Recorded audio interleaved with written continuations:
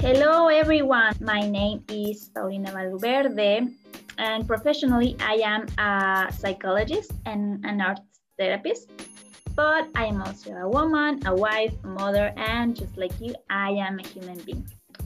And what is Elemental? Elemental is your podcast of neuron rewirement. It's a speck of sand to remove the scorched brain wires we have, and in general, a space to listen to something different from your day-to-day life. A moment just to relax and that can add something to it. So I hope you enjoy.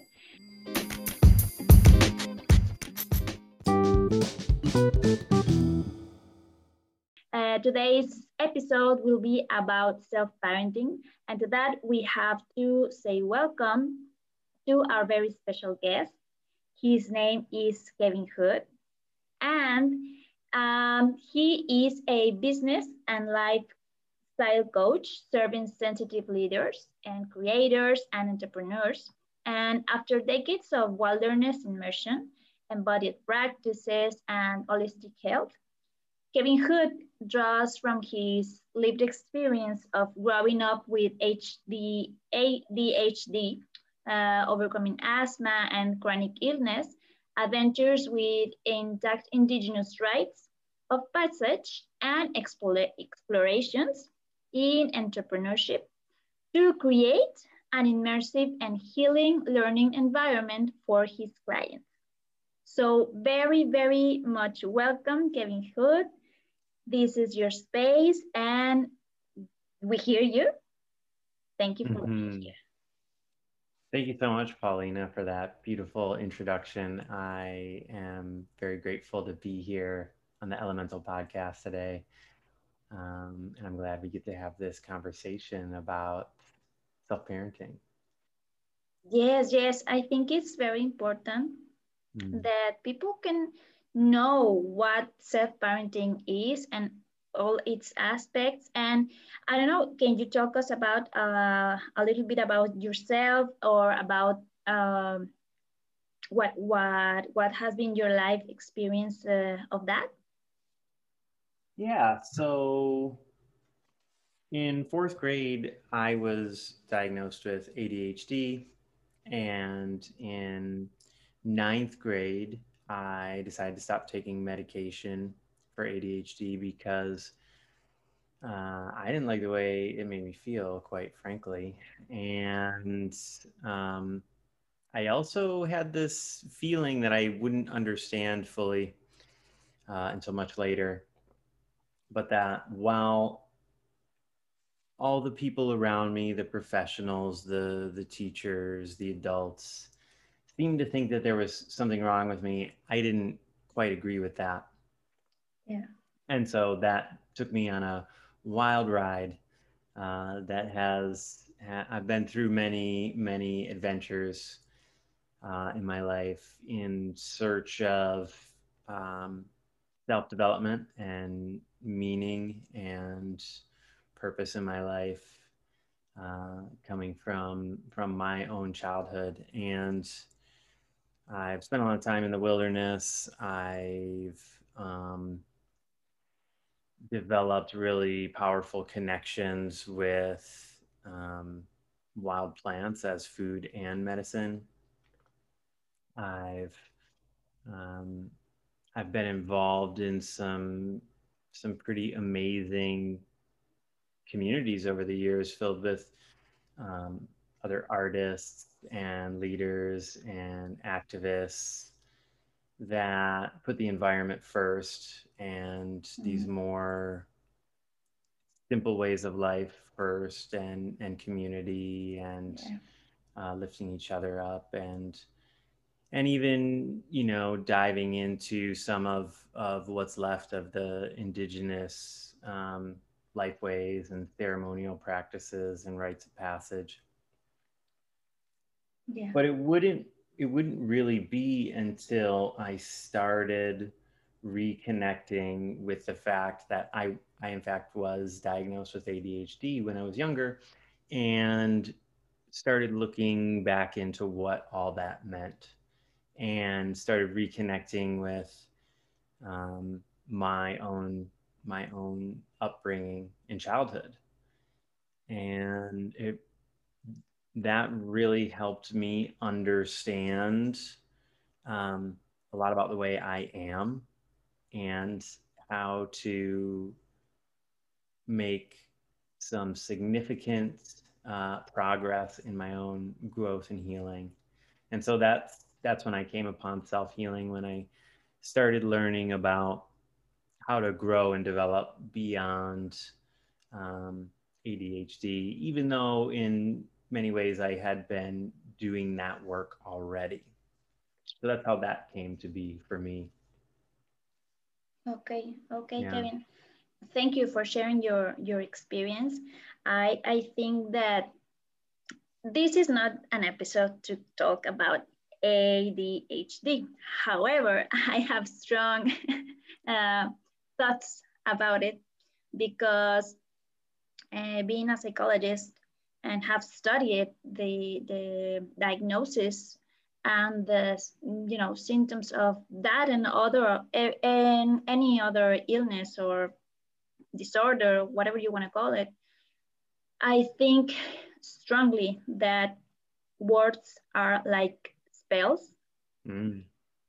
and that not everyone has this knowledge, and not even professionals.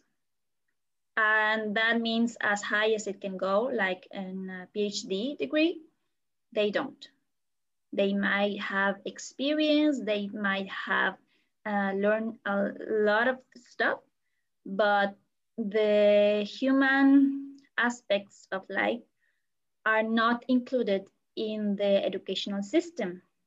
And it's really, really, really hard to find someone that does include it in their methodology or their model of education to all degrees of studies, like from kindergarten to PhD. Exactly the same cyclic thing we came to acknowledge here. So when we learn that words are like spells, we can cast spells on anyone, children, adults, people who are suffering, and ourselves, most of all. And we do not have so much guidance to work ourselves through that.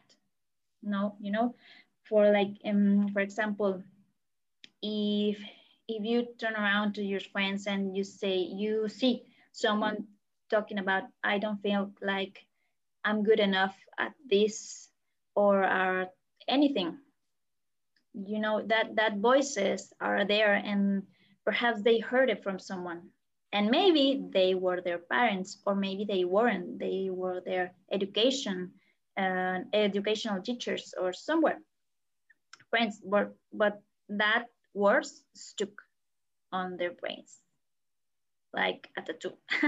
So um, I believe that those who can acknowledge this have like a responsibility to share that kind of wisdom and to spread the voice and the knowledge for that other people can learn and apply to everything. And that for me, it's a little bit of the self-parenting that we are talking about here.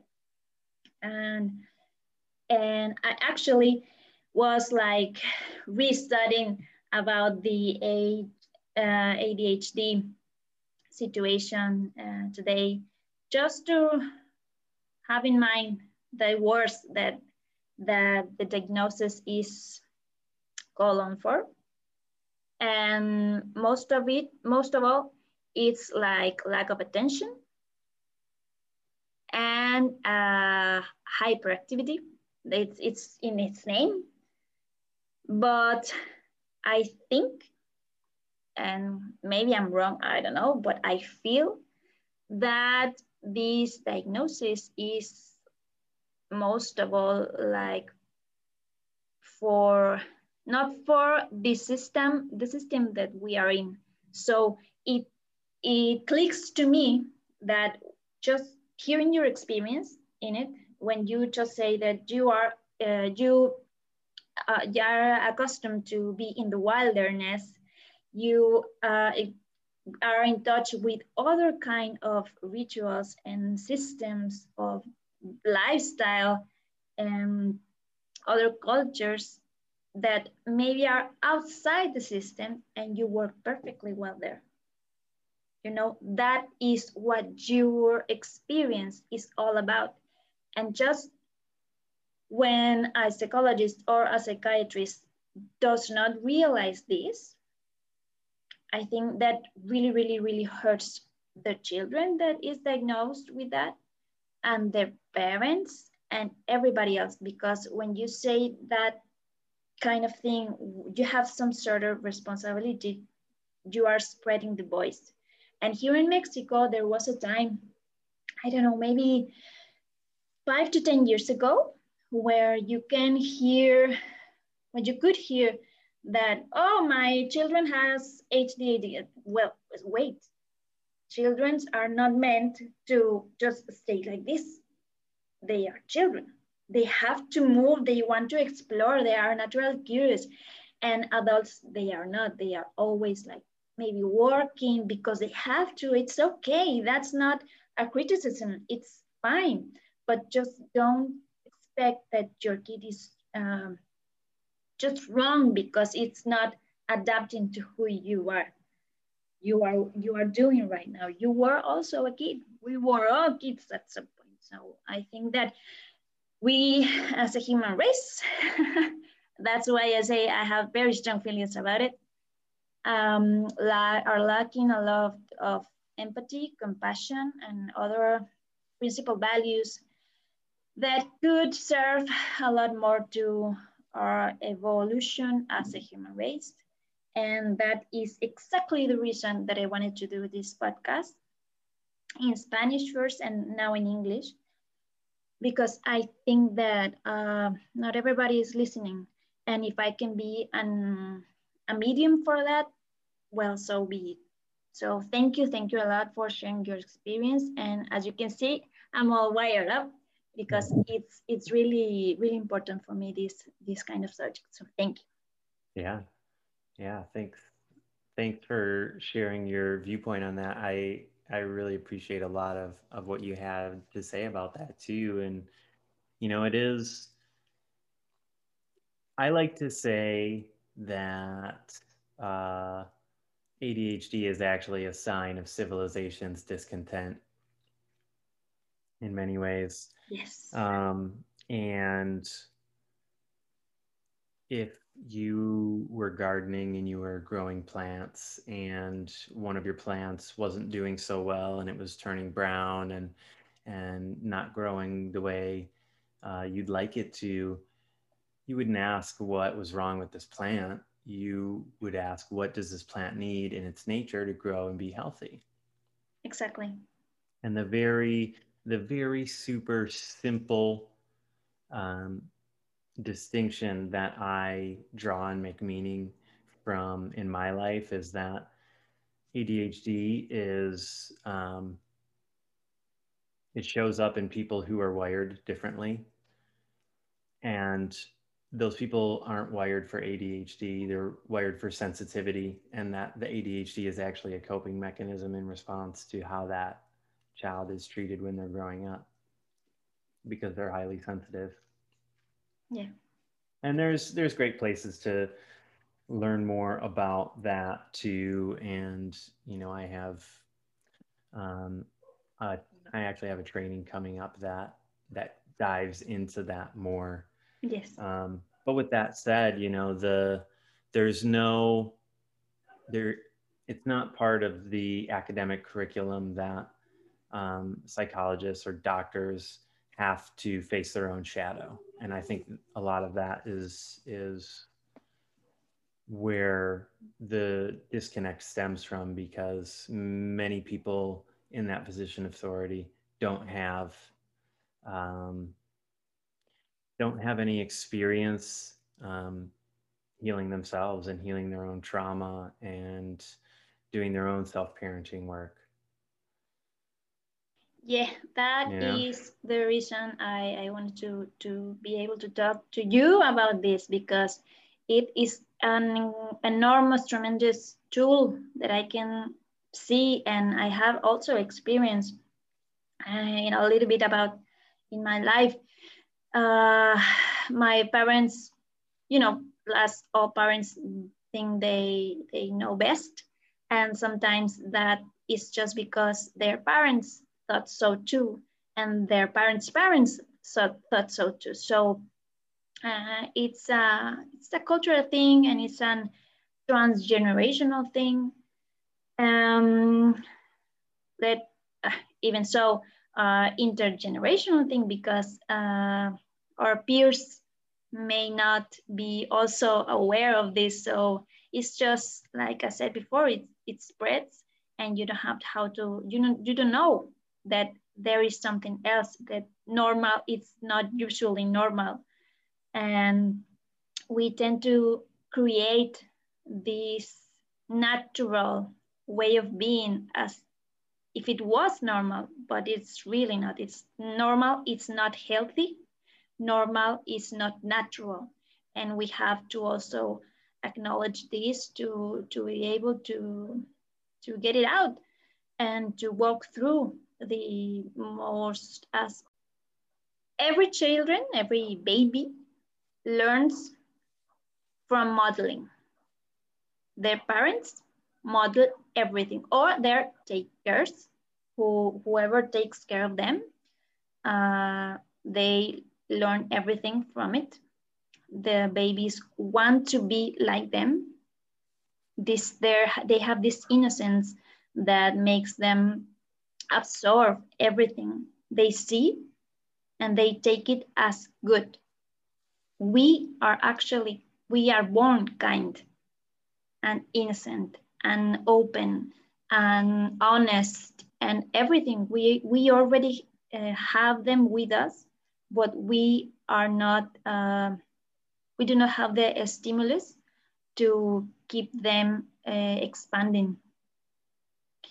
So when our parents chooses, aware or unaware of it, that they have certain habits or routines or thoughts that hurt them and their children, we as children learn them.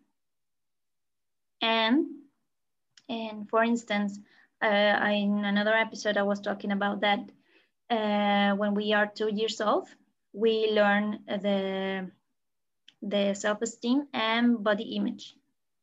2 years old, where you can think, it's just a baby. What does the baby know? No, they know. They really know. So when their mother or their parent says, "Oh, I think I'm fat. I have this, like I'm really, really most told that everyone. I don't like this. I don't like my teeth." Whatever you say about your self-image or your body image, they listen and they start to integrate in it. So when they see themselves, I'm thinking like my teeth are not wide enough. I'm a little bit fat. I'm not tall enough, or something. The exactly same way they listen it to from. So according to this, that is what self-parenting for me is. We take all those thoughts or patterns that we learn from the people that took care of us, and we change it for ourselves now in our adulthood. So it's like we are taking care of ourselves, and we can actually also learn it for the way we raise our children. If we do the self-parenting, we are not just learning to give us that love and that care that our parents couldn't gave us, but we are also creating the means to provide that to our children. What do you say, Kevin? Yeah, I agree. I agree with a lot of that. And one thing that stands out for me is that self-parenting is very much like you said, it's, you know, words or spells, and it's our opportunity to change what spells we're casting on ourselves. And um, oftentimes, especially, I mean, I don't have any children, but you know, one thing I do get asked about a lot when I am talking about this stuff is, you know, how do I make sure that I don't pass certain things on to my children? And so I always say, you know, you teach what you are, not what you know. And I think that this is where a lot of wires get crossed, um, because many parents genuinely are very well meaning and just trying to do their best and do um, unconditionally love their children. But they also exist within a society in which um, they were brought up with certain values or certain ways of being, right? Where um, maybe the best of what's within people who are, you know, people who are more are sensitive or artistically inclined, like there's less space for you in a society that's built on industrialization, you know? And so, um, yeah, that dialogue stays with us into adulthood. And self-parenting is that it's having is recognizing our triggers, because as adult, all that stuff that we learned in childhood, when we come up to things that remind us of painful things from childhood, we get triggered, and that's when we get reactive, and that's when we fight with our loved ones and our friends and people on the internet. And first and foremost, it's our opportunity to, when that happens, flip the dialogue, our internal dialogue that comes after that, right? Because, yeah, maybe you get triggered and maybe you react and you say something you didn't mean. But what we quickly go to is, oh, I can't believe I did that, or, um, you know, harsh criticism towards the self, or just externalizing the whole thing and saying, I'm not at fault. It's our opportunity to ask ourselves with kindness and compassion and curiosity and say, hey, I wonder why I reacted that way, without being harsh towards ourselves about it. And then also um, being able to tolerate all the different parts of ourselves, right?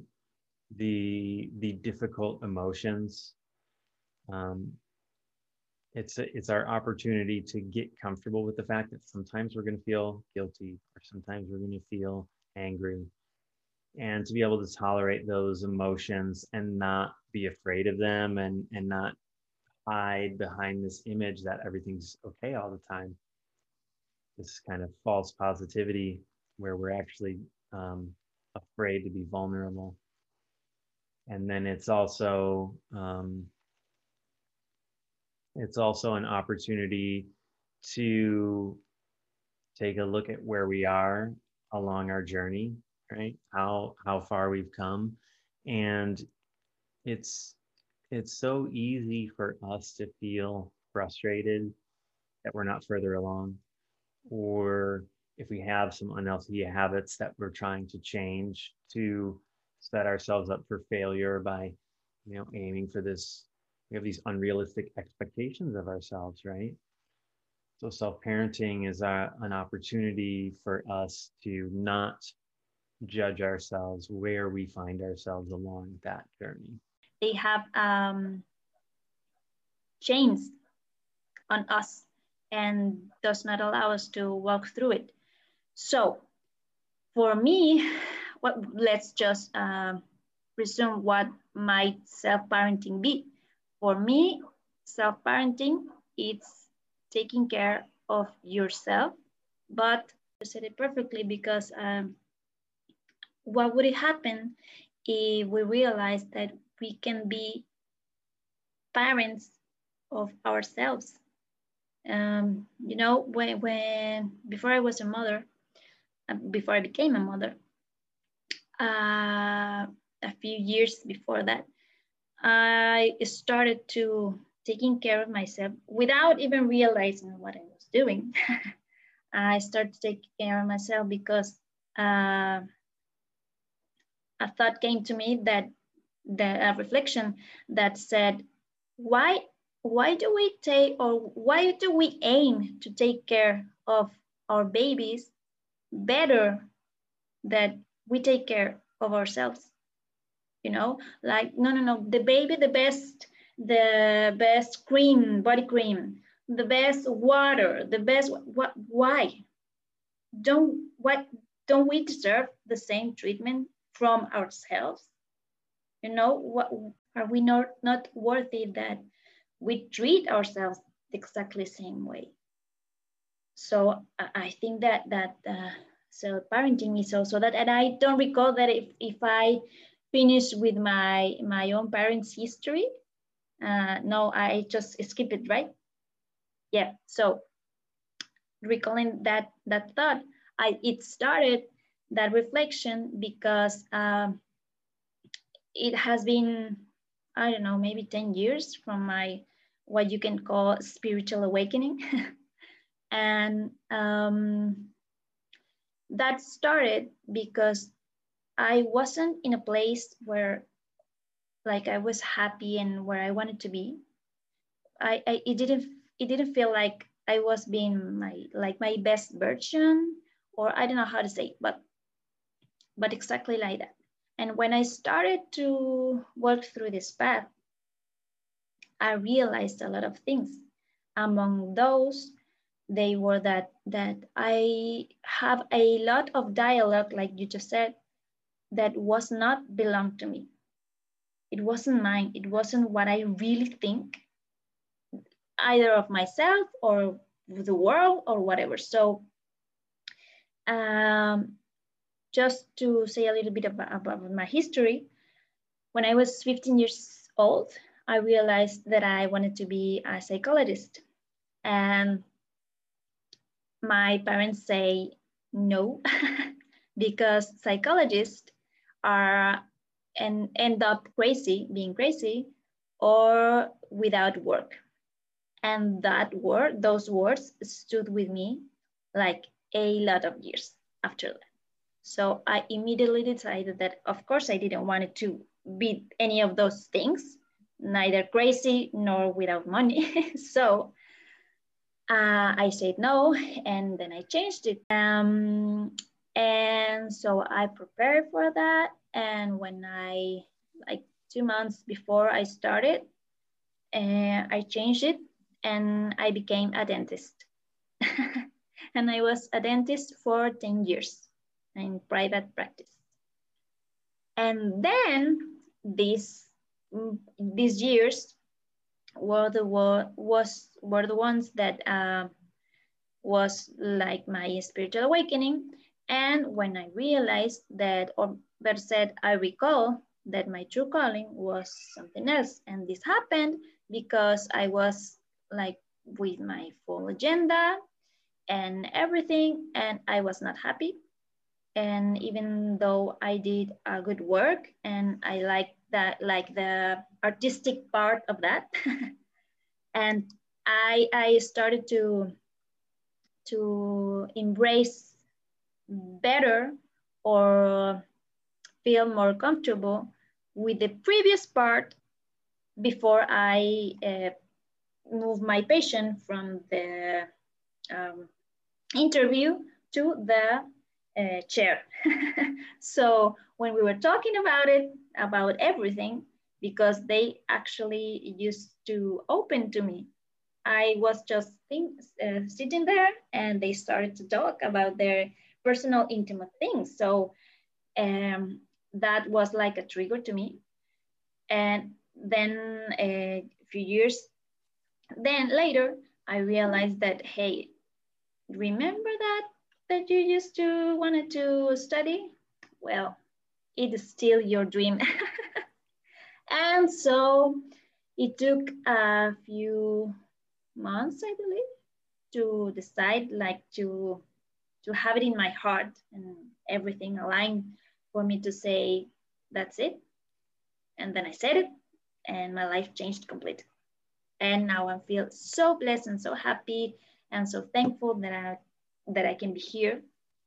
But that was also for me self-parenting, because thanks to that realization of that inner dialogue that was not belong to me, that did not belong to me, that took me a lot of work to acknowledge, to, because they were a few days where, oh my god, why did you decide to become a dentist? What did you, the guilt, and then the all the stages of grief, and then the acceptance finally. And when you embrace that yourself, that as you said before, you have to embrace everything that is about you, and there is no world or reality where we can live there, oh, we are happy all the time. No, we get angry. We feel, we are feeling beings, and we have to embrace every feeling that we are sensing. And I think that is also for me like a little bit of self-parenting, because it's like a sum of everything that that it is like founded with our inner dialogue, and that we learn from ourselves being babies and children, from the people that took care of us. And I hope this is helpful for everyone. And I don't know if you wanted to add more, or I have a question for you. Oh, okay. The question is, how can we differentiate between self-parenting and self-care? Yeah, so I think the greatest distinction that I can make between self-parenting and self-care is that self-care or self-care is, or the things that we do to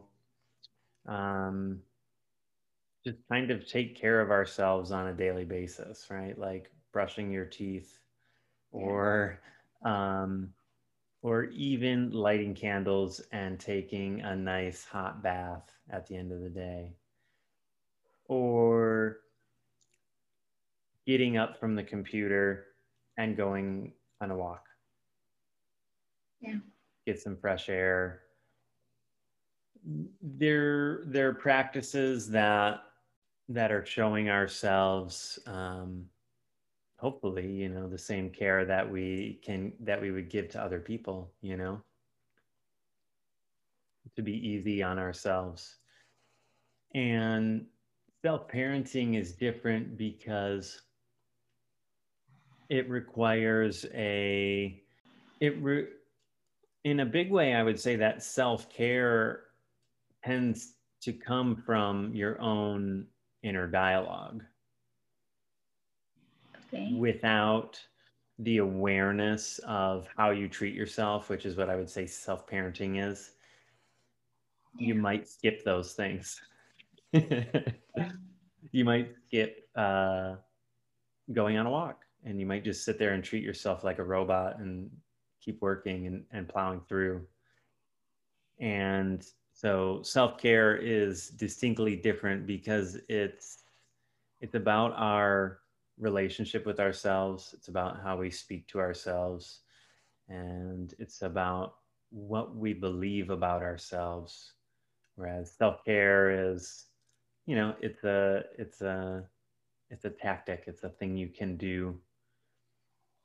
Yeah, and I think that I can add it that when we have that observation quality of that inner dialogue, that we are aware that what's going on, and we are able to identify where it came from. Yeah, and I think that that's more often than not, that's the key to changing behavior. Yeah. When you enact the process of becoming aware of how you're being, and then you can figure out where it came from and realize that it's not you. When you can get a little bit of distance from whether or not this reaction is me or not, then you can change it. Then you give yourself permission to change it, because otherwise we want to hold on to it. Yeah.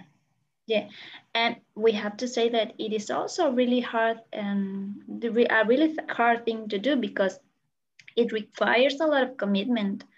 And as you've just said, the permission that we give ourselves to, because sometimes we realize it, we get there, exactly that point, and we still decide that we don't want to change.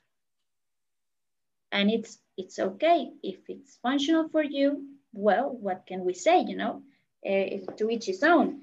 Everybody is free to do what he wants, but it's like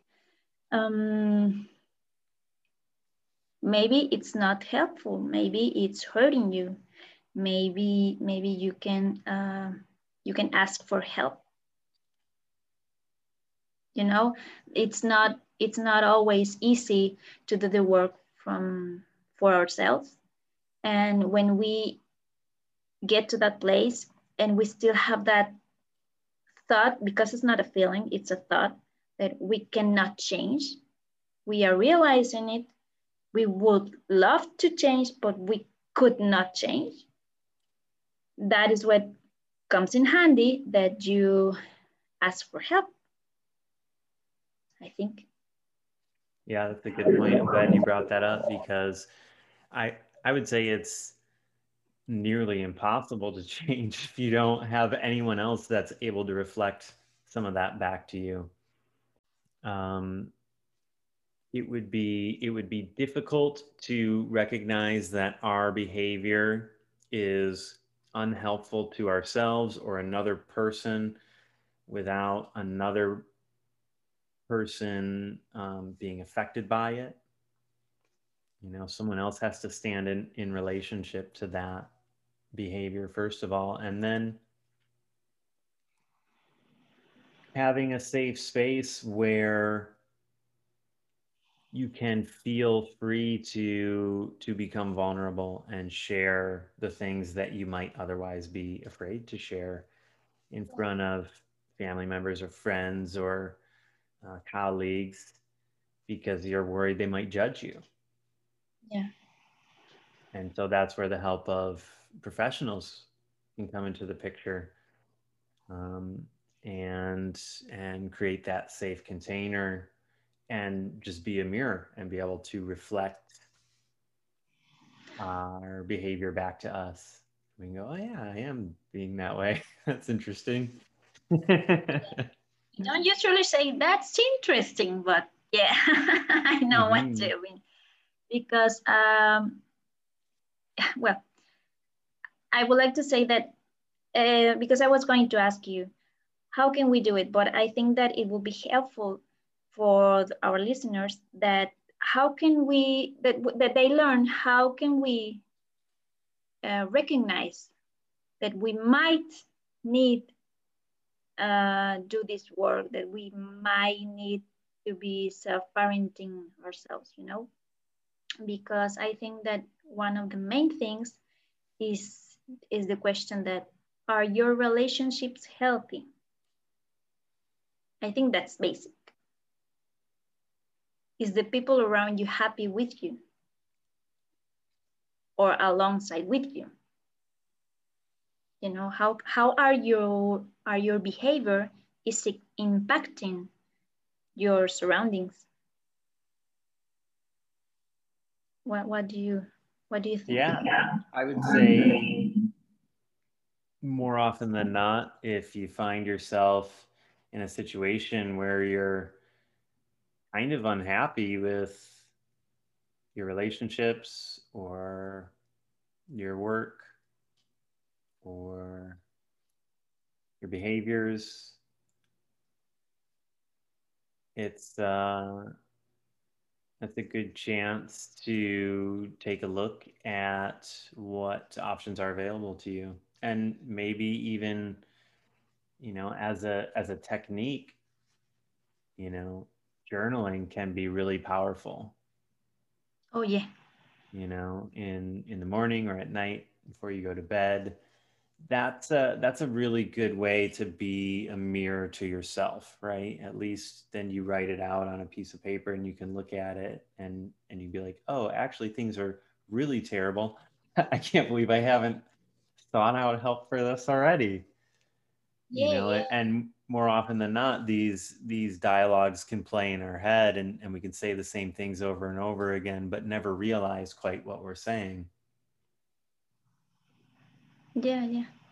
I think that journaling is huge, because it allows the brain to slow down, to stop meddling where it's not go, and you have to create a space for you to do that. So even though it requires a little bit of time that you may not have, you can create it. It's not that much, even 5-10 minutes a day, at night, at morning, when, just like you said.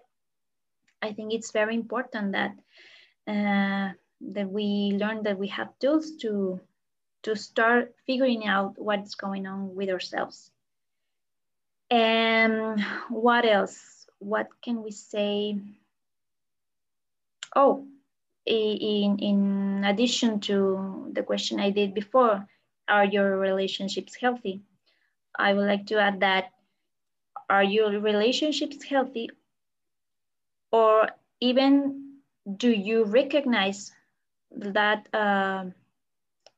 dynamic relationship you are having, that it's not like working? Do you recognize it in like someone else in your life? Like, for instance, your parents did that, or your grandparents did that, or someone that took care of you used to do that,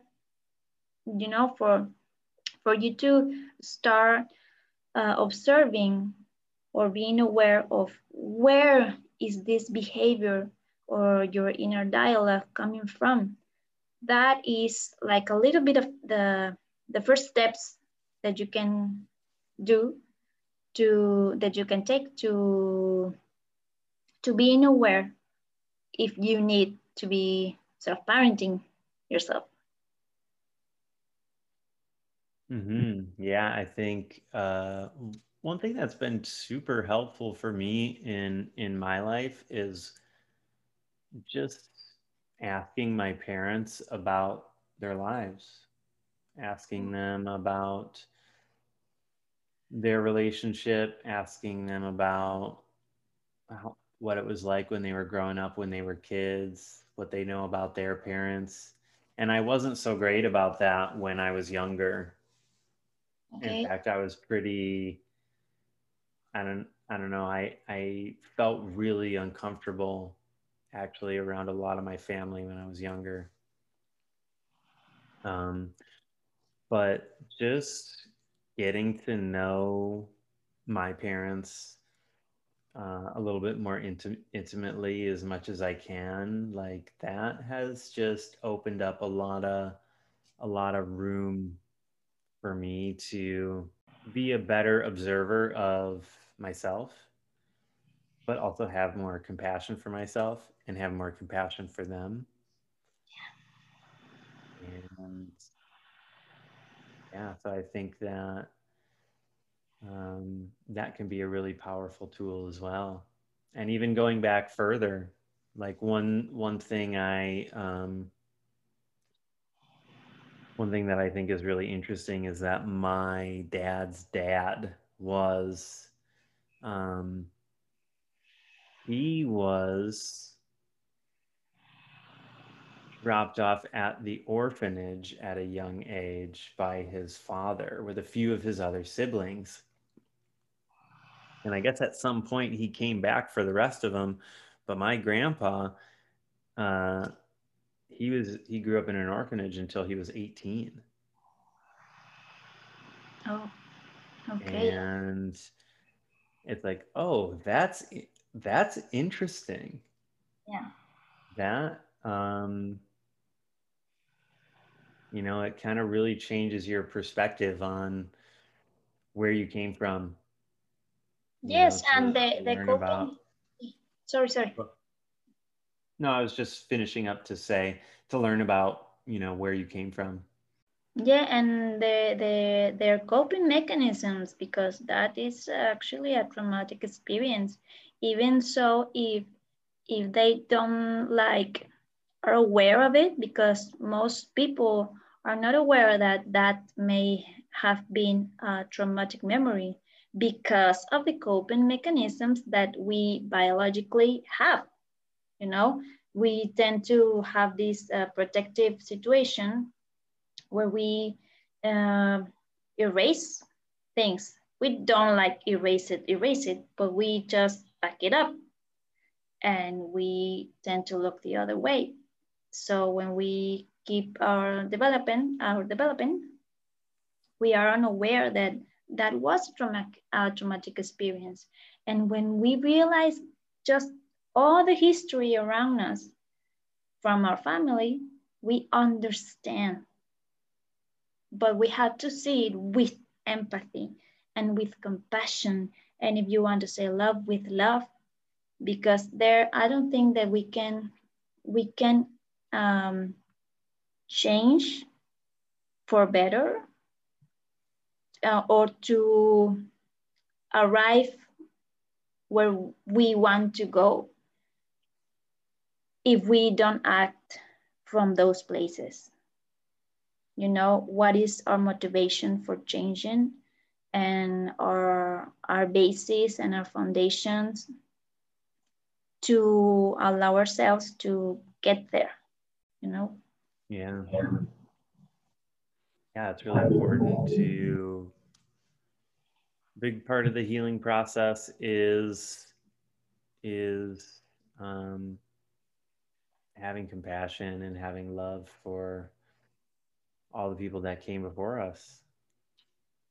Yes, yes, and for instance, in my case, in my specific case, I have to place boundaries, you know, because it is my place to understand, to be compassionate and with love. But if they don't want, like my parents did not wanted to change these kind of behaviors they were having. So it was like my self-parenting decision to start putting some boundaries that I never had, you know.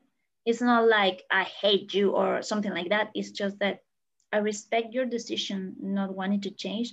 I have to also honor and respect my decision that I want to change.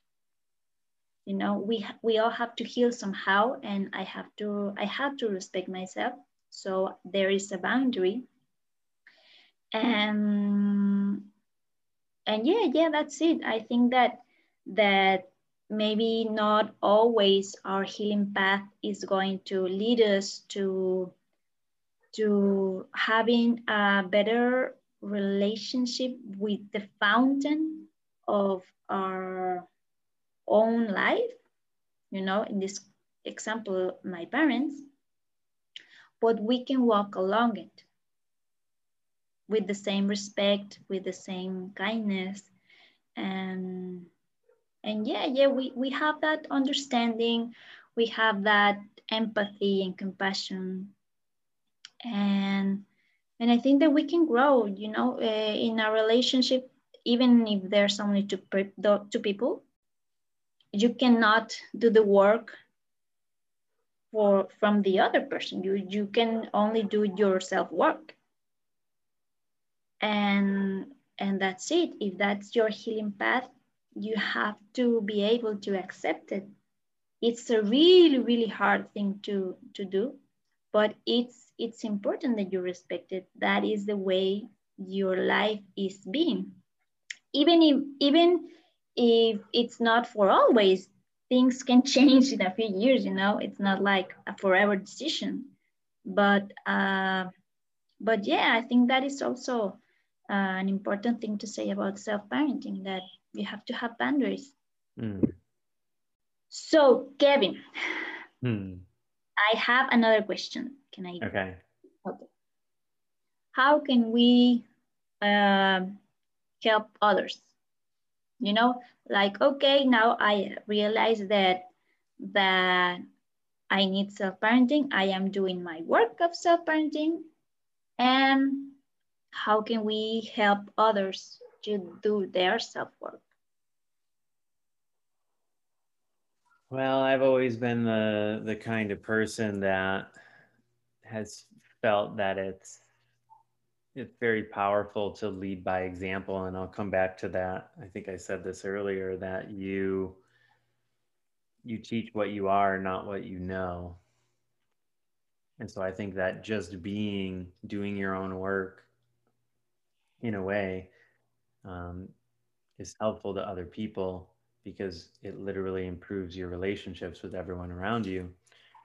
But then also, um, something tends to happen. I found that, when we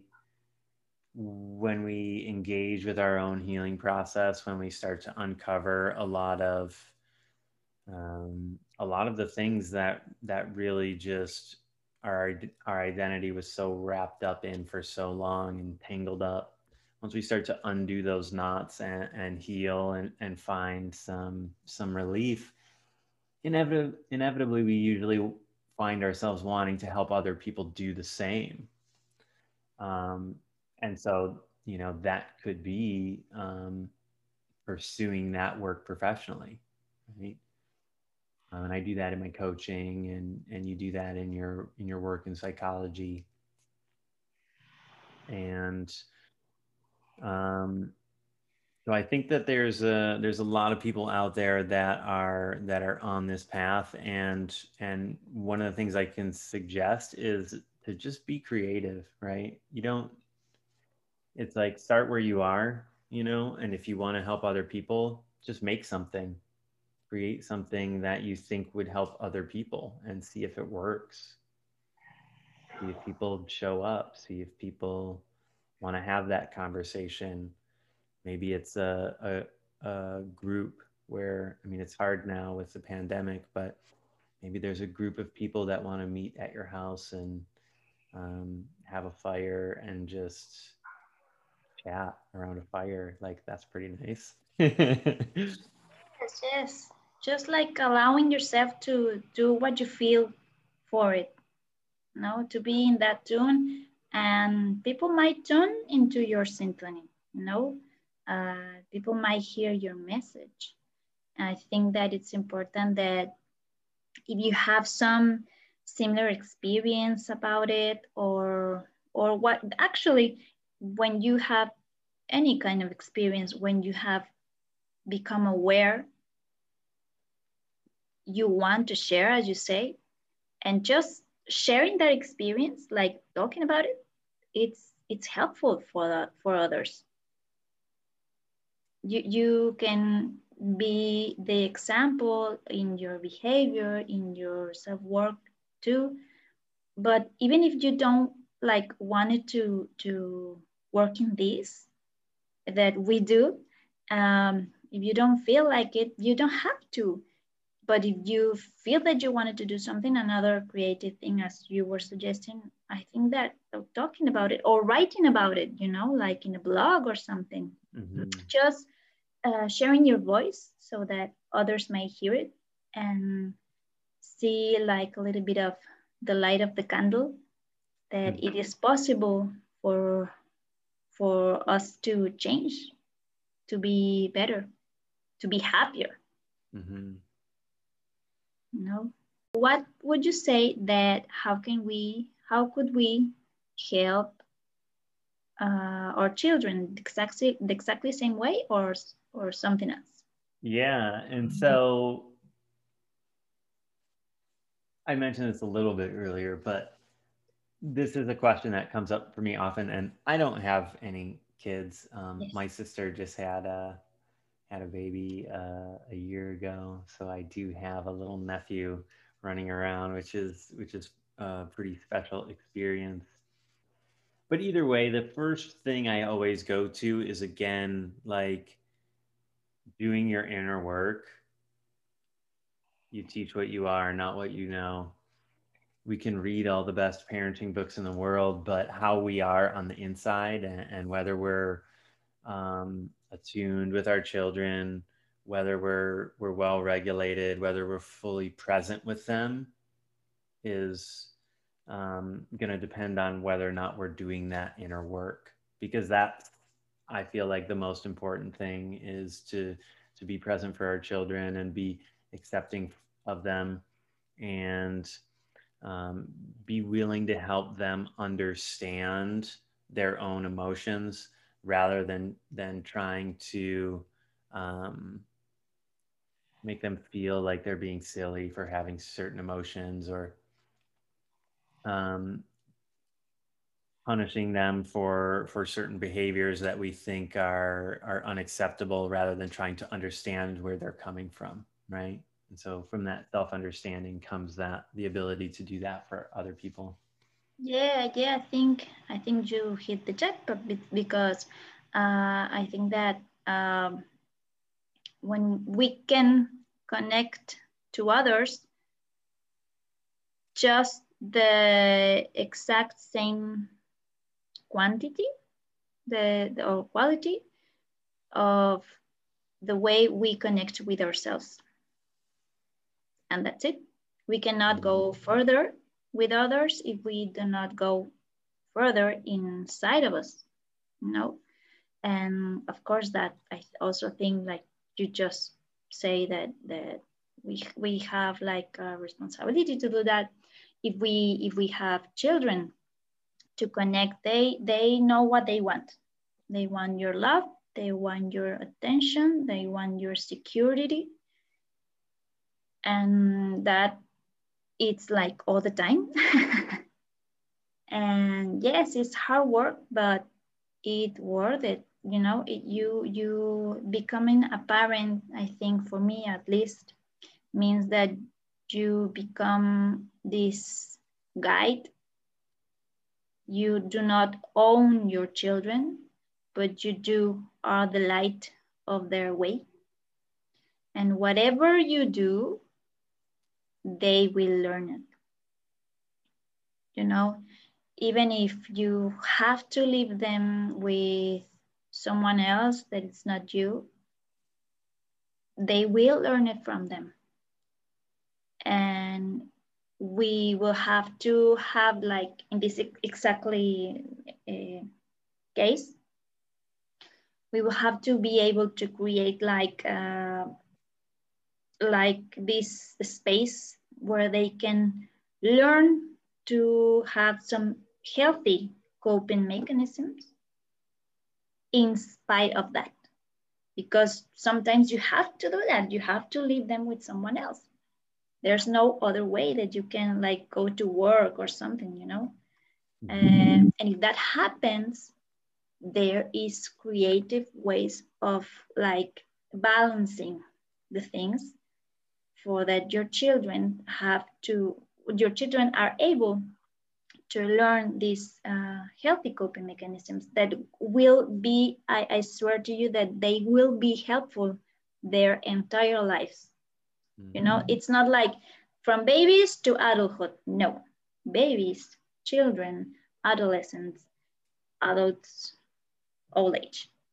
Every single bit of their lives will be founded in those first years. So I think that we have that, like, we have to become aware of it, and not taking it, oh, no more work. It's so hard. It is so hard, but it's also like when you realize that they are autonomous, you know, not independent, because independent, it's like don't care about the entire human race. But when you are autonomous, you understand that you are valuable and that other people are valuable. So these kind of things are better learned in a safe space that you can provide them. You know, so as little time that you have, just give them to them. It's very important, but fully, you know, like fully attention, full love, full security, full everything. And maybe it would seem so hard in the first years, but later it won't. They just like start to walk alone. And that's it. And that's it, because you become their guide, not their owner, not like their forever companion, but you can be there, you know. It's not like a separation, but it's the respect of the individuality that we all have as humans. I think that this is very, very helpful for everyone to listen. And I don't know if you want to add something. That was beautiful. Thank you. Yeah, yeah, I think that's the perfect high note right there. Thank you. Yeah. Well, so Kevin, you do this work. What can you say about your work in self-parenting? How can we like contact you, or what can we do if we are feeling you and we wanted to ask for your help? Yeah. The best way to learn about what I'm up to is to just go to my website at www.kevinhood.me. And right there at the very top on the home page, you can trade your email for a fun little body, mind, purpose alignment exercise that I've recorded just for you. And you put your email in there and you'll get it right to your inbox. And then you'll get updates about what I'm up to. And then you can poke around and find out more about me and find my social media accounts and do all that stuff if you like too. Okay, Kevin, thank you. Yeah. And do you like do workshops or something that we can also talk? Yeah, so occasionally I do.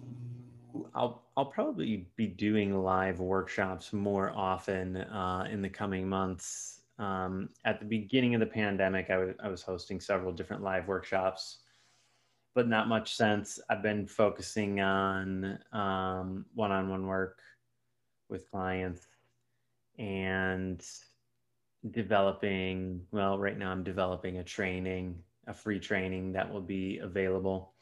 Um, if you sign up for my email list, you'll hear about it. But it's helping people understand that link that I was talking about earlier about the link between sensitivity and ADHD.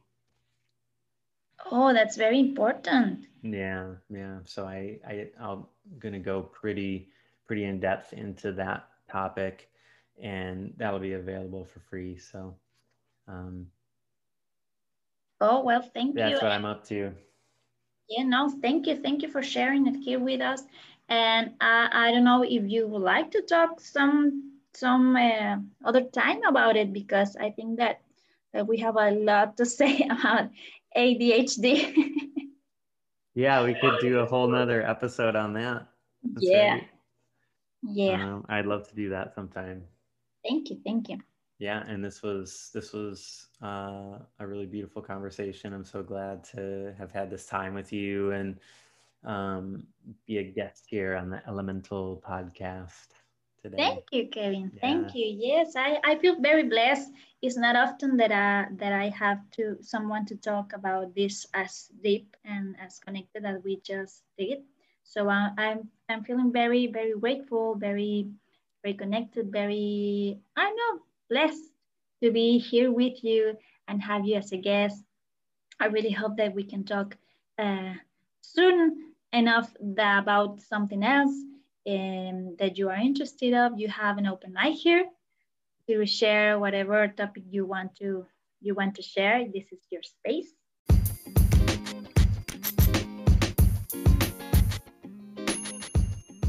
And for our listeners, the time has come for you to take it all in, reflect upon it, and of course, take it into practice. And if not, what's the point? I invite you to visit our social media accounts. They will be placed on the website and on the Instagram post and every social media that we have. See you on the next episode of Elemental to remove the scorched brain wires you may have here on your Neuron Rewirement podcast. I am grateful for your essence and for your presence, and see you later.